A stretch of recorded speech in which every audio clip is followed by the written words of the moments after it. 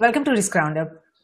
The ongoing technology revolution in cyberspace is altering everything from how we communicate to how we make friends, work, bank, shop, go to war, and so much more. The emergence of this rapidly innovating whole new world of cyberspace has given individual and entities across nations, its government, industries, organizations, and academia, in short referred to as NGIOA, great promise as well as great peril. We all know that irrespective of cyberspace, geospace, or space, the world is never shaped by just the technology.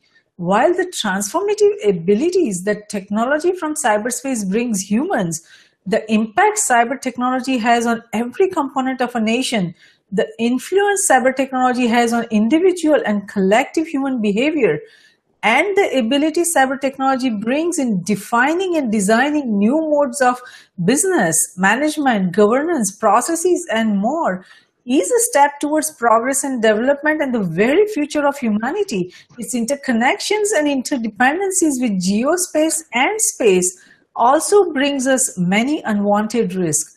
While it is difficult to make precise predictions about the future of cyberspace, geospace, or space, or its associated security issues, we do need to explore how connected computers, internet, and the existing and emerging forces in cyberspace could intersect to reshape the relationship between humans and technology, and what it will mean to be secure today and in the coming tomorrow. To discuss future of cyberspace further, I'm honored to welcome Harold Collin to Risk Roundup. Harold is the founder and executive director of Cyber Future Foundation and is based in the United States. Welcome, Harold. We are delighted to have you on Risk Roundup. Having me. My pleasure. Wonderful, Harold. So let's begin by discussing this. What is the future of cyberspace? Okay, now if I wouldn't ask that question, no one knows the future.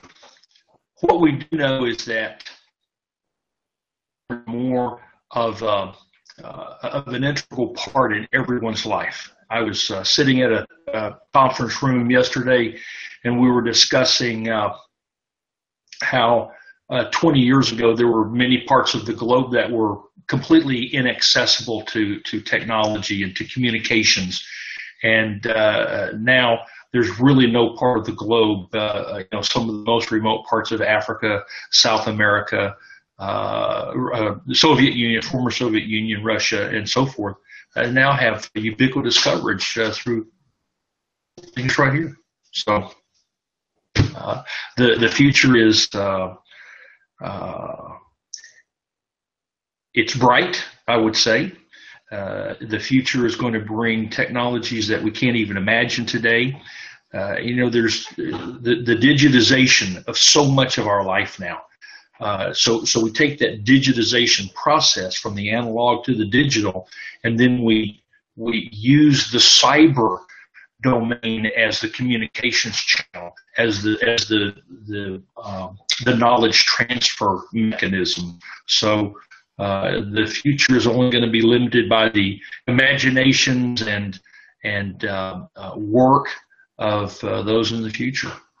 Yes, I mean, it is going to depend on the imagination, innovation, and the ideas that are emerging by not only individuals, but also, how the governments, how the organization industries and all they reshape and the new systems, how they emerge, that is going to define, it's going to be very, very complex. I agree it's very difficult to predict the future of cyberspace, and it is not clear because there are so many different variables and components that are involved. So let's talk, before we go further on the discussion, let's talk about what strategic trends that you see across nations as you travel and across its government, industries, organizations, and academia in cyberspace, and because of cyberspace in geospace and space, because now we are talking not just about the information and communication technology, we are talking about artificial intelligence, machine learning, deep learning, blockchain-based digital infrastructure that is being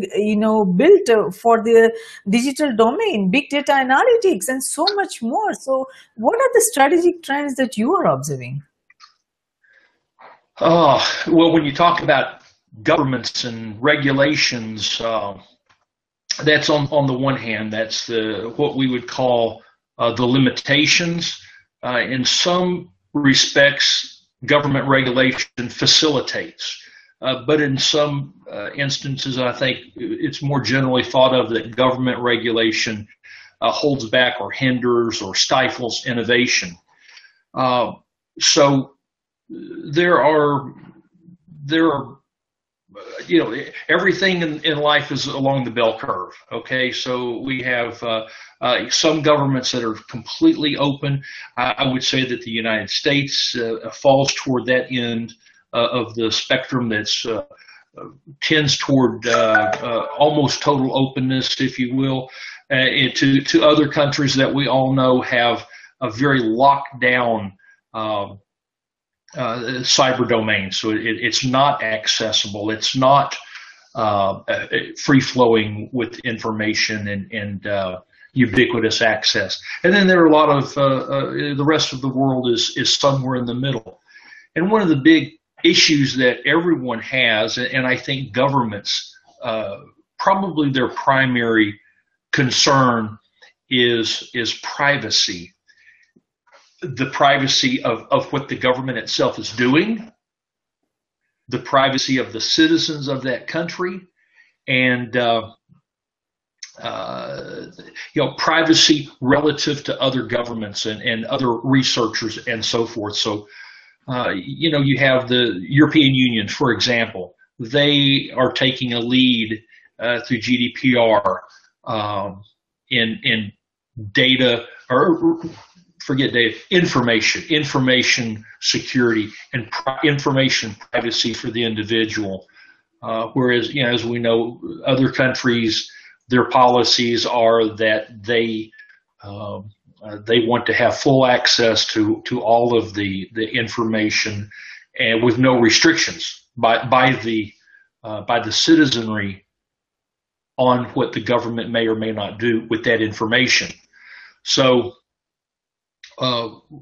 see is, and I've always seen this, that the more people from different cultures, different countries, different social backgrounds, the more they interact, the more they communicate, the more they collaborate, the more they innovate, and that propels. So, let's just again take two ends of the spectrum. So you have a group from a very, very open society, open access to the internet and so forth, and then you take another group that are from a society that does not have that access, that develop in those different cultures. And so when they can get together, who knows what new ideas, what new innovations, technologies, modalities might come of that. Yes, very, very true. And I hear your point in that there is going to be, while the cyberspace kind of levels the playing field for each nation, the nations that are ruled by governments that destroy incentives and discourage innovation, and their citizens don't get the resources that they need, or the motivation, or the systems on which they can build their innovations, the playing field is going to be tilted, and the citizens, they won't have the opportunities where the other nations, where everything is going in favor of cyberspace and the innovation, they will have better opportunities. So there are going to be a lot of imbalances. So nations that have been built on exploitation over the years, they are inevitably going to fail in cyberspace, and the nations that have been built on corruption, the entire system is going to come down. So the question is, what can individual nation do independently and collectively to improve its competitive and innovative position in the world, thereby tipping the scale of cyberspace in its favor? And as you travel, you must have seen that there are so many imbalances. A lot of nations don't even have the basic primary digital infrastructure that they need, on which they can build, and they can take the benefit of cyberspace and the amazing technologies and the potential of progress. All of that's true. However, what I've determined in my, and I've traveled the world my entire life since I was a young man, and I would say that sometimes you have a government and the rulers of the government. Let's break it down to the individual. The rulers of certain government systems who they exist very fine. Their lifestyle is not impacted by stifling innovation, by removing incentives from the citizens to develop technologies and things like that. So there comes that time. I think it's basic human nature to want to be able to think and communicate freely. Okay, and as I said, it's the communication collaboration that develops some of the great breakthroughs in technology. I think there are always going to be those societies that are behind, and they shift over time. They shift over the decades, over the centuries, over the millennium, as basic human nature is to break out and to be unfettered and unchained, and we see that happening. I've seen that in my lifetime, and there are tremendous innovations from countries that 30 years ago were not considered to be innovative societies, and today they are. You can take some of the Eastern European countries as a good example. I think you can take some as an example. Drastic change in 30 years. 30 years, that's not that long. So Yes. the technologies technologies are moral nor immoral. They're non-political, they're non-religious. Technology is just that. It's what I do with the technology that may add a component of political or religious or moral outcome or forces to it. So again, you have countries who have a history of having a religious leadership, and then a secular man, and that always shifts the relationship of the government, the people in the government, to technology. And then that, of course, filters down to the citizens of that country or that society or of that region, their access and their relationship to technology. So I'm not a digital native. And I know that there are people in, we read a lot about some of the micro banking, the micro loans in India, parts of Africa specifically, very, very successful. And all of this within the last 2 or 3 years, Yes. Overnight, if you will. And I would say that's a technology that I don't quite understand. I mean, I haven't really studied it, but the people that are participating in those micro loan ecosystems are they are embracing that technology, and who knows how their adoption rate may be very, very fast compared to the United States. Yes. Yes, that It's is the rate of adoption. Yes, the rate of adoption. And in cyberspace, what is common to all is access to technology, data, and information. But what is not common is how one uses the data information, for what purpose and goals. While cyberspace has given nations, each nation, the same starting point in access to technology and information, do you see any other variables in geospace that will determine whether a nation will be able to use the information from cyberspace to develop progress and succeed across cyberspace, geospace, and space. I mean, we talked briefly about that many nations don't even have the basic digital infrastructure. Now, when the computer core and connected computers and internet is connecting cyberspace with geospace and space, everything is connected. So if you don't have, if a nation doesn't have a proper basic digital infrastructure, then how are they going to go forward with the space initiatives where so many nations are rapidly advancing towards space initiatives also? So the future of cyberspace is going to determine not only the future of space, geospace, but also the future of space. So what variables do you see that are playing role, and how are nations preparing for that? So if you look at the history of technology and technological innovation, you'll find that a lot of that is driven by military issues, military concerns.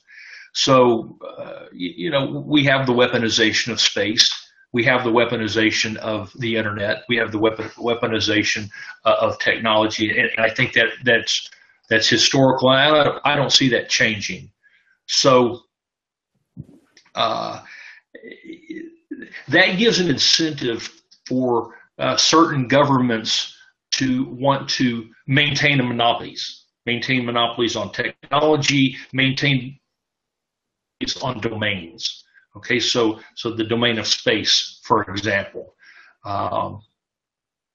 and a lot of that information is classified. It's not shared with the citizens. It's not shared with the researchers, with the academicians.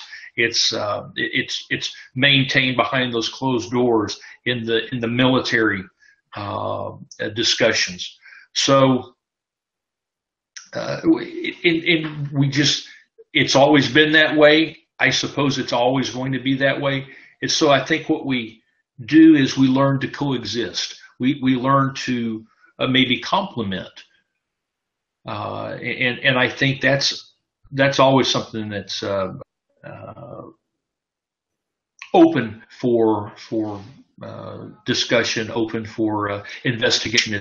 Is how do the institutions of higher learning collaborate with departments of defense, and how does that research made it out into the consumer, to the population. We take the NASA, the space program of the United States. Lots and lots of technology has been filtered down to the consumer level, but this takes decades to happen.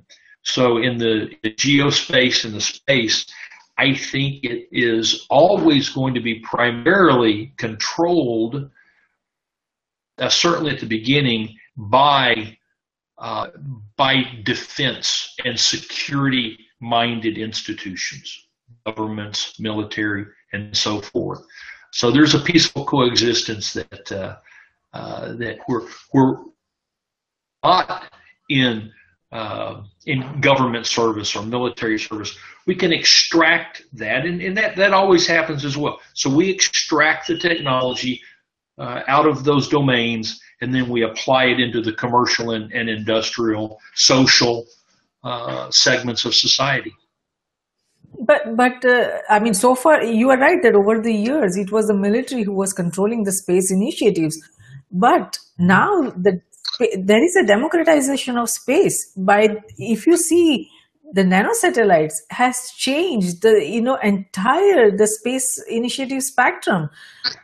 It has democratized the space, and a lot of private companies now are also, apart from the nanosatellites and not only the research initiative, anybody with having a desire to have their own satellite in space can have their own satellite in space now. It's yes. So cost effective, and it's so everybody can take part in their initiatives. And in addition to that, there is also the asteroid mining and a lot of other space initiatives that are going on in deep space and lower space. And the space spectrum is changing so rapidly. So it is the connected computers has given ability to do so much more than what military was able to do over the years, as far as talking about the space. Now the world is expected to face extraordinary changes in the coming years, with growth as the only constant in those changes in cyberspace. And here the growth means more people. If we talk about cyberspace, more people, more devices, more connectivity, more data, more opportunities, and more security risk. The emerging trends in the cyberspace reflect very significant shifts of players and actions in the cybersphere that reveal the reconfiguration of interest, influences, and investment in the cyber domain of global politics and power play. So what shift do you see in the world politics and power, if any, due to cyberspace? Well, once again, that's the private, the SpaceX program and all of those others, and I don't want to get into a lot of that, but that's been extracted out of the government, out of the military domain, and it's been extracted, declassified, if you will. So, if we think back into the 1960s in the manned space flights and so forth, there was not even only in the comic books would you have ever considered that private individuals, private citizens, private companies would be imitating that very thing and having a parallel programs. And now in the United States, with the space shuttle program shut down, they're actually the innovators, and they're leading that. So we can think in terms of let's think in terms of weaponizing,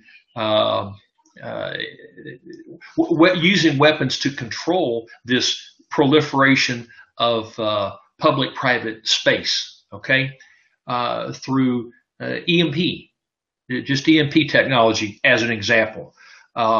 So governments, military institutions have no problem as long as there's always an element of control. That's just the nature of that aspect of society.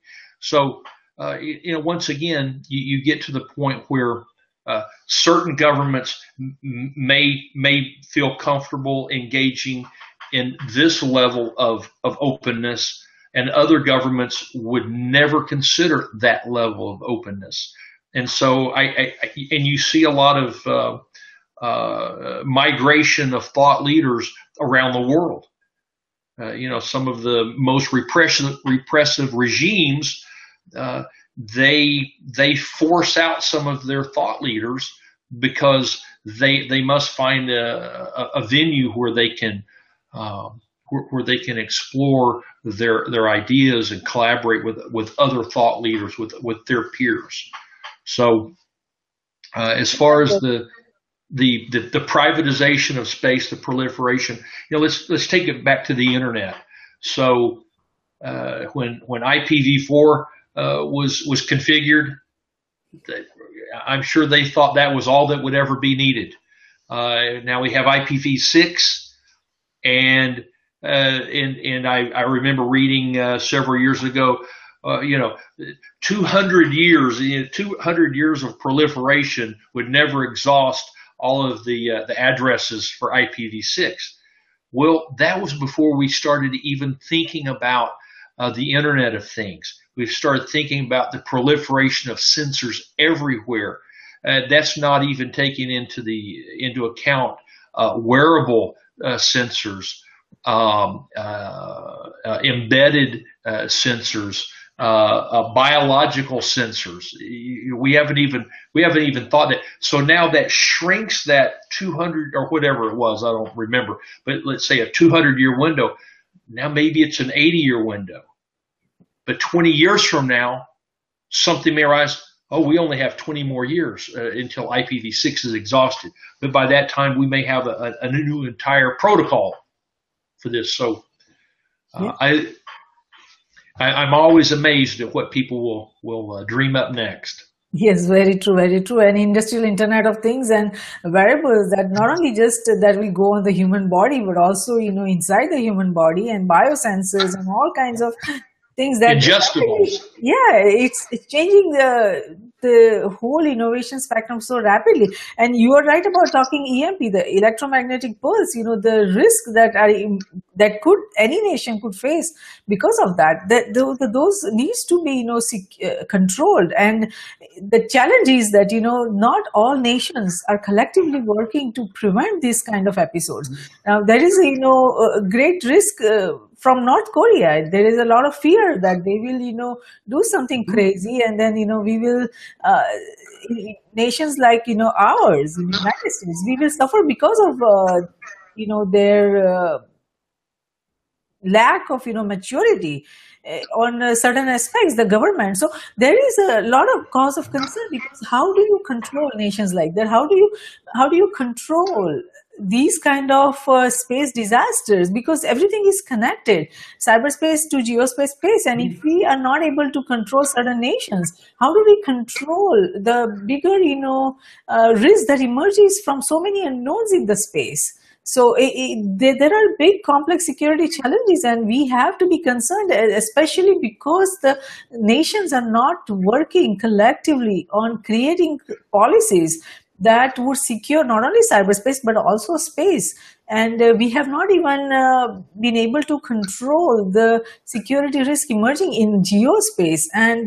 we are already rapidly moving towards cyberspace, and nations are not working together to collectively to create policies that can secure cyberspace. Cyber warfare is going on. There are no rules of cyber warfare. So there is open, war field that any private citizen, any state, anyone can enter into and create a lot of havoc. So there are a lot of risk emerging. And if we are talking about space, there are so many unknowns. We don't understand space at this point. And as we explore, and if we come up with this kind of EMP kind of risk, it's going to be very disastrous for the collective humanity. So there is a cause of concern. Now it is reported that on more than 50%, I think, I may not have the right number, but I think it's rapidly growing world population is now digitally connected today. And in the coming years, close to 100% of people would be connected using the connected computers and the internet. So the internet dependence is not just a concept anymore, but it's the new digital global age reality. So this new digital global age reality brings each one of us an entirely new world of opportunities as well as security risk. What do you see is the expected consequences at each level? If we look at the opportunities at global level, regional, national, local, what kind of opportunities you see emerging because of this growing connectivity? So let's back to the idea of the EMP. Okay, so what's the effect in the ingestible technology if it's subjected to electromagnetic pulse? We don't know. We would have never thought 10 years ago or 15 years ago. We have never thought that it might be possible to remotely disable, hack medical equipment inside of a hospital. We would have never considered that it would be possible to take over control of a automobile that had a crash avoidance system in it. Okay, so in the future, that whoever it was, probably Shakespeare, said that past is prologue to the future. So again, we're studying human nature. We're talking about human nature. So we have these technologies, and we have human nature. Some people want to use technology, want to use innovation, and they're creative. They're creative individuals on how to use this to better humanity, to better the human condition. Whereas we have other people who have that confronted with the very same technology, and their mind automatically goes to how can I dominate, how can I subjugate, how can I benefit myself, whether it's financially, physically, or whether it's just emotionally and feeding the ego, because I can control other people, because I can hack into a hospital and shut down someone's infusion pump or something like that. In governments, again, are merely people. So that government is merely a group of people who happen to have a level of control over other people, their citizens, their population. So that mindset of those governing people, as long as it's somewhat in alignment with the expectations of the citizens, it's going to continue along that same line. Takes out North Korea as an example. Everyone knows, no one argues that is what we would term a rogue nation. It means it doesn't accept, it doesn't follow into the norms of accepted behavior in the international forum. Okay? Look at what they're using the technology for. Now, I don't know what the motivation is of their leader, but we also know that leader is influenced by other leaders. We know that China influences that leader. We know that the leadership of Russia influences that leader. We know that the leadership of Iran influences that leader. We also know that the leadership of the United States influences that leader. So what are those relationships? What are those interconnectedness at the human level that determines the future use direction of technology? Okay, so one of the things that the Cyber Future Foundation was founded on, one of our initial aspirations, if you will, was it came about in a conversation between Val Mukherjee and myself. We're the founders, and he made the statement over lunch one time. We're always talking about cyber warfare. I wish we could begin to discuss cyber peace. And so then I shared something of my perspective, which was different from his, from a different perspective. And we started thinking, how can we affect that? Well, through a peace initiative. The Cyber Peace Initiative is one of the things that we're working towards. We're going to be hosting the Cyber Future Dialogue at Davos, Switzerland, January 24th, at the World Economic Forum. And, because again, so much of this comes down to money. Technology, the use of technology, the misuse of technology. It comes down to financial gain, financial loss, financial parity. So through this peace initiative, we hope to be able to influence, merely offer an idea for discussion whereby collaboration, everybody wins. When you have confrontation, there's by definition a winner and a loser. Okay? That's the nature of confrontation. The nature of collaboration is we both win. If we engage in this thing, this activity called collaboration, we both expect to win. If we engage in this activity called confrontation, we both hope to win, but we know that the other will lose. So that's that nature. So is there innovation that comes out of confrontation? Of course, there is. That's human nature. The old necessity is the mother of invention. So when you have the confrontation, yes. But also when you have the collaboration, the difference between the confrontation and collaboration, that there's not the same kind of collateral damage when you're collaborating together as when you're confronting each other.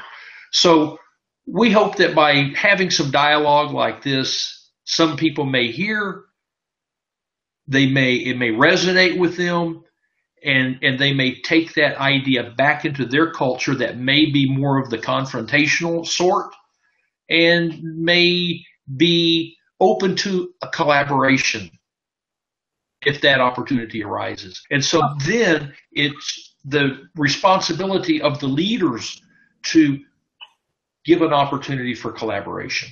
Yes, the collaboration and cooperation is the key, and the cyber future will be driven and shaped by a number of variables and so many internal and external factors that could be amplified or influenced by the public policy choices that are made not only at a local level or a national level, but and also regional level, but also global level. All nations need to work together to secure cyberspace, to bring the peace that we all are, looking for. Now, as artificial intelligence, robotics, cloud computing, Internet of Things, big data, and the cybersecurity looms large on most nations' agenda, how do you see these, not only this transformative technology, but other, policy elements that will define the future terrain of cyberspace collectively that could benefit the humanity and not destroy the humanity?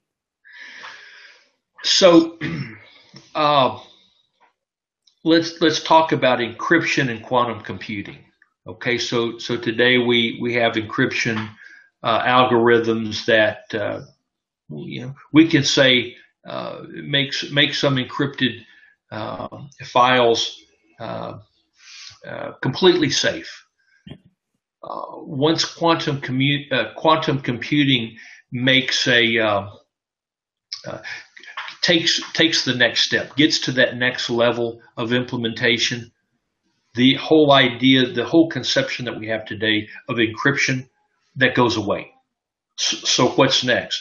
Then that comes back full circle to that idea of privacy and openness. Okay, so again, we have in Germany is a good example. There are just adamant about privacy. They demand privacy. They regulate privacy. They give their citizens the opportunity to own their data, to own the information that's out there in the databases, in the files of all the companies like the Googles of the world. Whereas here in the United States, there's data that's being collected on us. We don't even know it's there. And if we found out where it was and what it was, we have no recourse. We have no control. We have no ownership over that information about ourselves. So again, there's this wide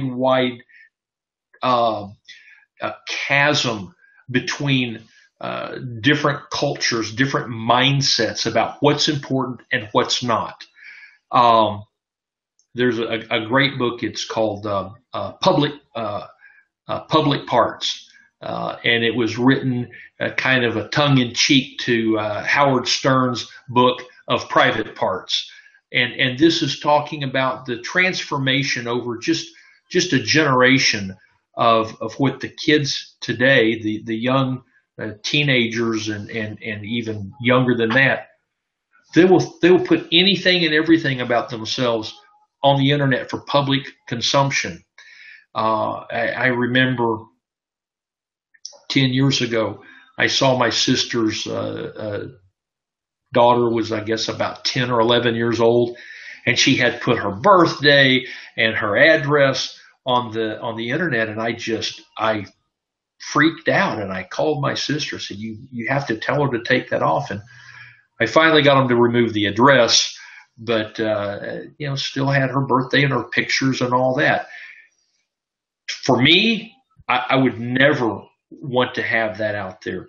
But for the younger generation with the Snapchats and Instagrams, it's a whole different thing. So I don't know what 15 years from now, when an entire new generation comes along, what they think is okay and what they think is not okay.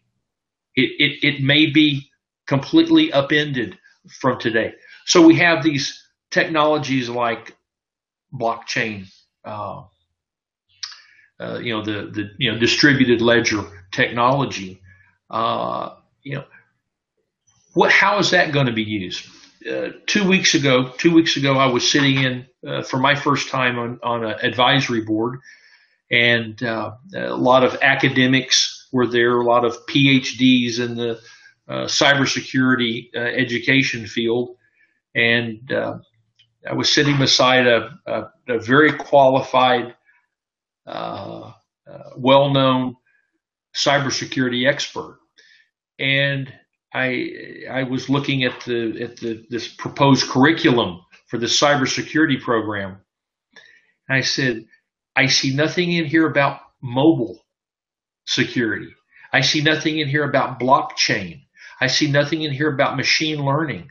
How can you talk about educating students today for future jobs if you have nothing about mobile security, if you have nothing about blockchain? And the fellow beside me says, oh, well, blockchain is only for contracts. Okay. So there's a disconnect. It's such a huge field. There's so many moving parts. There's so many subdivisions of cybersecurity, of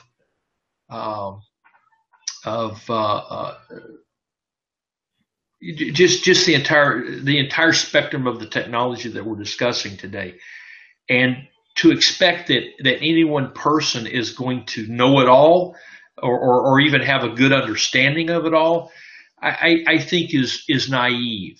So it's a matter of not only educating the future innovators, but also educating the professors, yes, educating the corporate leaders, the CEOs, the board members, the advisory board, the trustees of various organizations, as well as government leaders, as well as law enforcement, as well as judges, because they're asked to maybe make judicial decisions on technology that they don't understand. So it's all about education, and the only way we educate these people is by presenting ideas for thought and consideration, rather than trying to cram it down their throats as if this is going to make you better, wiser, more powerful, more in control, or anything. No, here's some ideas to think about. This is how we see collaboration and innovation working, rather than confrontation. Absolutely, absolutely. There is, I mean, education sector is very slow in making changes, and our curriculum is outdated. So that needs to change. But there are some signs that is changing. We do see some hopeful signs from across nations. So it's going to still take a time. I mean, no education institute is still ready, but the efforts are happening now.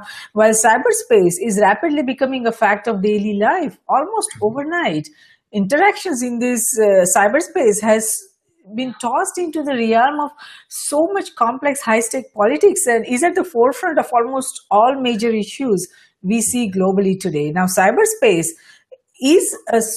has already become a source of great security vulnerability, as we see the ongoing cyber warfare and all kinds of hacks and cyber crimes that are happening, cyber espionage and whatnot. So these potential threats to not only national security, but it also brings this disturbance to the pre-existing global order. As we see, across there are great efforts going on by these cyber criminals to, even disrupt the critical infrastructure across nations. We have seen that in Europe. It's happening in other parts of the world also. So this is putting the very survivability and sustainability of nations at risk. So what do you see happening because of this disturbance of the pre-existing global order if we are not able to contain it, or if the nations are not able to come together to work collectively towards, putting some sort of, normalcy and some sort of sense into this cyberspace? Okay, so let me address that from a positive perspective. In August, I had the privilege and the real pleasure of meeting His Excellency Ashok Murpuri. He is the Singaporean ambassador to the United States. Just a delightful man, very, very intelligent, very, very positive, and a real gentleman.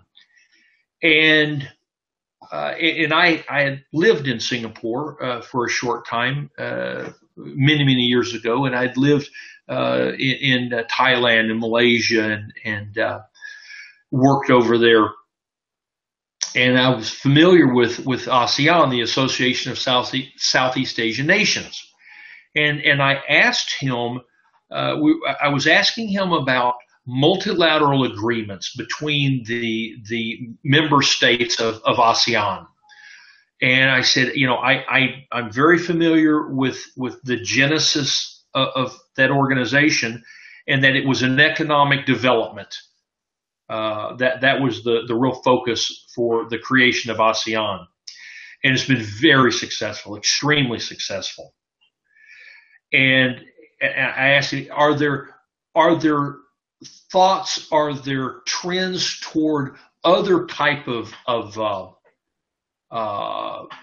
agreements or mutual support along the lines of a NATO or something like that?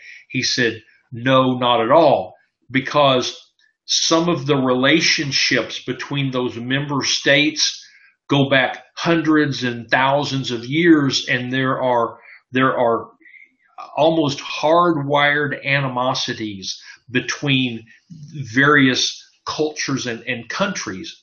And we discussed, and I understood that. I wouldn't have thought of it first, but when he told me, explained it to me, it made perfect sense. But then we discussed it. Shortly after that, he called me and let me know that their very first multilateral discussions within ASEAN outside of economic development is around cybersecurity. So I took that as this very, very positive indication that the cyber domain, can be something that can bring people together, something that traditional historical enemies even can come together and can collaborate on cybersecurity, on secure transactions, on secure economic transactions, on secure intellectual property collaborations.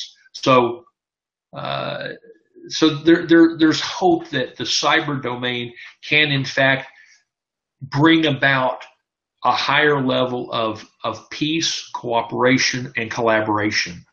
Yes, and maybe defeat some historical animosities.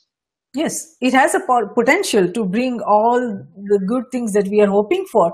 But as you said, cyberspace vulnerabilities do not arise just from technology. It also arises from the inadequacies in the governance, processes, management, culture, interconnectedness, interdependencies, and integration. Now, if you look at, nations, as we say, nations, and all its components, that means government, industries, organizations, academia, and all the individuals.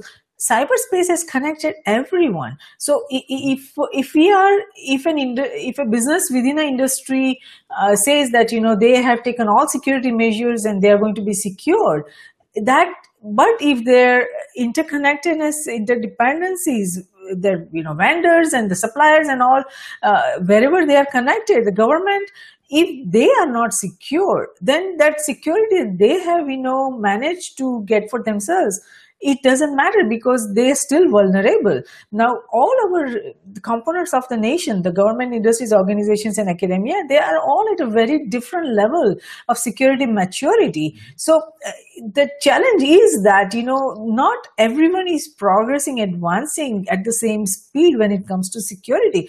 Governments that are supposed to be leading in security, they are not leading.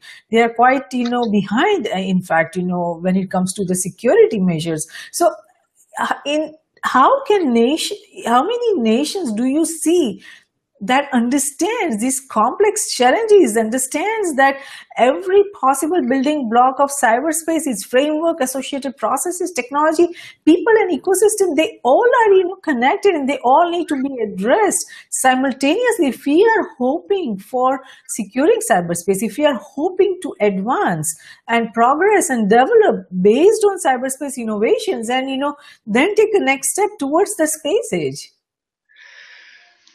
Okay, so to respond to that question, it makes me think of so one of our attendees at our Cyber Future Dialogue in January is Chris Painter. He was the chief cyber diplomat. So his job was to travel the world, meet with his counterparts, or maybe if there wasn't a counterpart in some particular country, who's going to own cybersecurity or the cyber domain in various countries. It may be the Minister of Defense. It could be the Minister of Finance. It could be the Minister, the Internal Security Forces. It could be any number of organizations within a government who's driving the dialogue of cybersecurity. So when you have a diplomat that is interfacing with these people that have different agendas, economic, military, whatever, it's really slow. It's just like they say in about government, period, specifically about Washington, D.C. It could be said about Moscow, Beijing, or any other capital of the world, New Delhi, Bogota. It's really ugly to watch the sausage being made, just to see how the government struggles to make the slightest bit of progress. But you're absolutely correct. So when the Cyber Future Foundation was chartered, we chartered 3 constituent organizations. The Cyber Defense Alliance, which is industry, corporate industry focusing. The Cyber Peace Initiative, which is government, public policy, collaborative in that sphere, and the Cyber Trust Institute, which is the academia, where we can get professors who are thought leaders and always have some level of influence on government leaders. Government has always looked to academia at some level, maybe not a great extent, but it's so academia has an influence into government, but it also has an influence into the future, because the way you train those technicians or those engineers or those security professionals, that's going to influence the dialogue a decade from now. When other people like you and I are sitting here having a conversation, they're going to have a slightly different mindset because of the next 10 years of innovation, collaboration, failures, and successes. That's the hope, right? So, Harold, there is so much to talk, and there are so many different variables that needs to be discussed, but we are coming close to our 1 hour timeline. So, before we close this session, what would you like to tell our global viewers and listeners? What message would you like to give them? Oh, I guess I would like to say that an open-mindedness is, I think, the key to progress. And in my own life, I've been confronted with things that I didn't like, I found them to be distasteful. It wasn't my preference, but as I thought it through and I realized that other people have a completely different perspective from mine, why do they have that perspective? And begin to try to understand. Again, I still think I'm right. I still think I'm correct, but to try to understand why that other person sees it differently from me. And that always gives me more enlightenment. That gives me more to go on. And I think it brings, and if that person can also look at me thinking that they are correct, and they want to look at me and try to understand why I see an issue differently than they do, maybe in that process of almost an unknowing exchange, we're brought a little bit closer together. And by being brought a little bit closer together, maybe, just maybe, we will be the great collaborators of the future. So that's what we hope to achieve. Let's hope so, that we are all collectively, individually and collectively, able to go that path and able to achieve that. So thank you so much, Harold, for participating in this roundup today. We appreciate your thoughtful insight on cyber future, and our global viewers and listeners would benefit tremendously from the information you provided on cyberspace, its future and complex challenges facing nations in not only cyberspace but also geospace and space. So even if a single individual or entity can come up with an idea to understand cyber future and come up with ideas to solve the complex challenges facing humanity in cyberspace based on the understanding they receive from the discussion we had today, this Risk Roundup dialogue has been of service, and we thank you for that. Thank you so much. So as nations spend heavily on creating the necessary cyberspace infrastructure to get more individuals and entities across nations, its government, industries, organizations, and academia connected digitally to derive benefits from social and economic development opportunities that the connected computers and internet provides, the future of cyberspace is expected to face complex challenges and security risks. Risk group cybersecurity, geosecurity, and space security risk research centers are created for these very reasons, to identify, evaluate, and manage the risk facing NGIOA in CGS, that means nations, its government, industries, organizations, and academia in cyberspace, geospace, and space. We at Risk Group believe that risk management, security, and peace, they walk together hand in hand. Though security is related to management of threats and peace to the management of conflict, risk management is related to management of security vulnerabilities as well as management of conflict. It is not possible to conceive any one of the three without the existence of the other two. All three concepts fit into each other. We believe that the security we build for ourselves is precarious and uncertain until it is secure for everyone across nations. Tradition becomes our security, so if we build a culture of managing risk effectively, it will lead us to security, and security will lead us to peace. Let's manage the existing and emerging risks together. For more information on the Risk Roundups, to watch the Risk Roundup webcast or hear the Risk Roundup podcast, please go to riskgroupllc.com and do not forget to subscribe and share. Until next time, I'm Jayashree Pandya, host of Risk Roundup, signing off. See you next time. Thank you.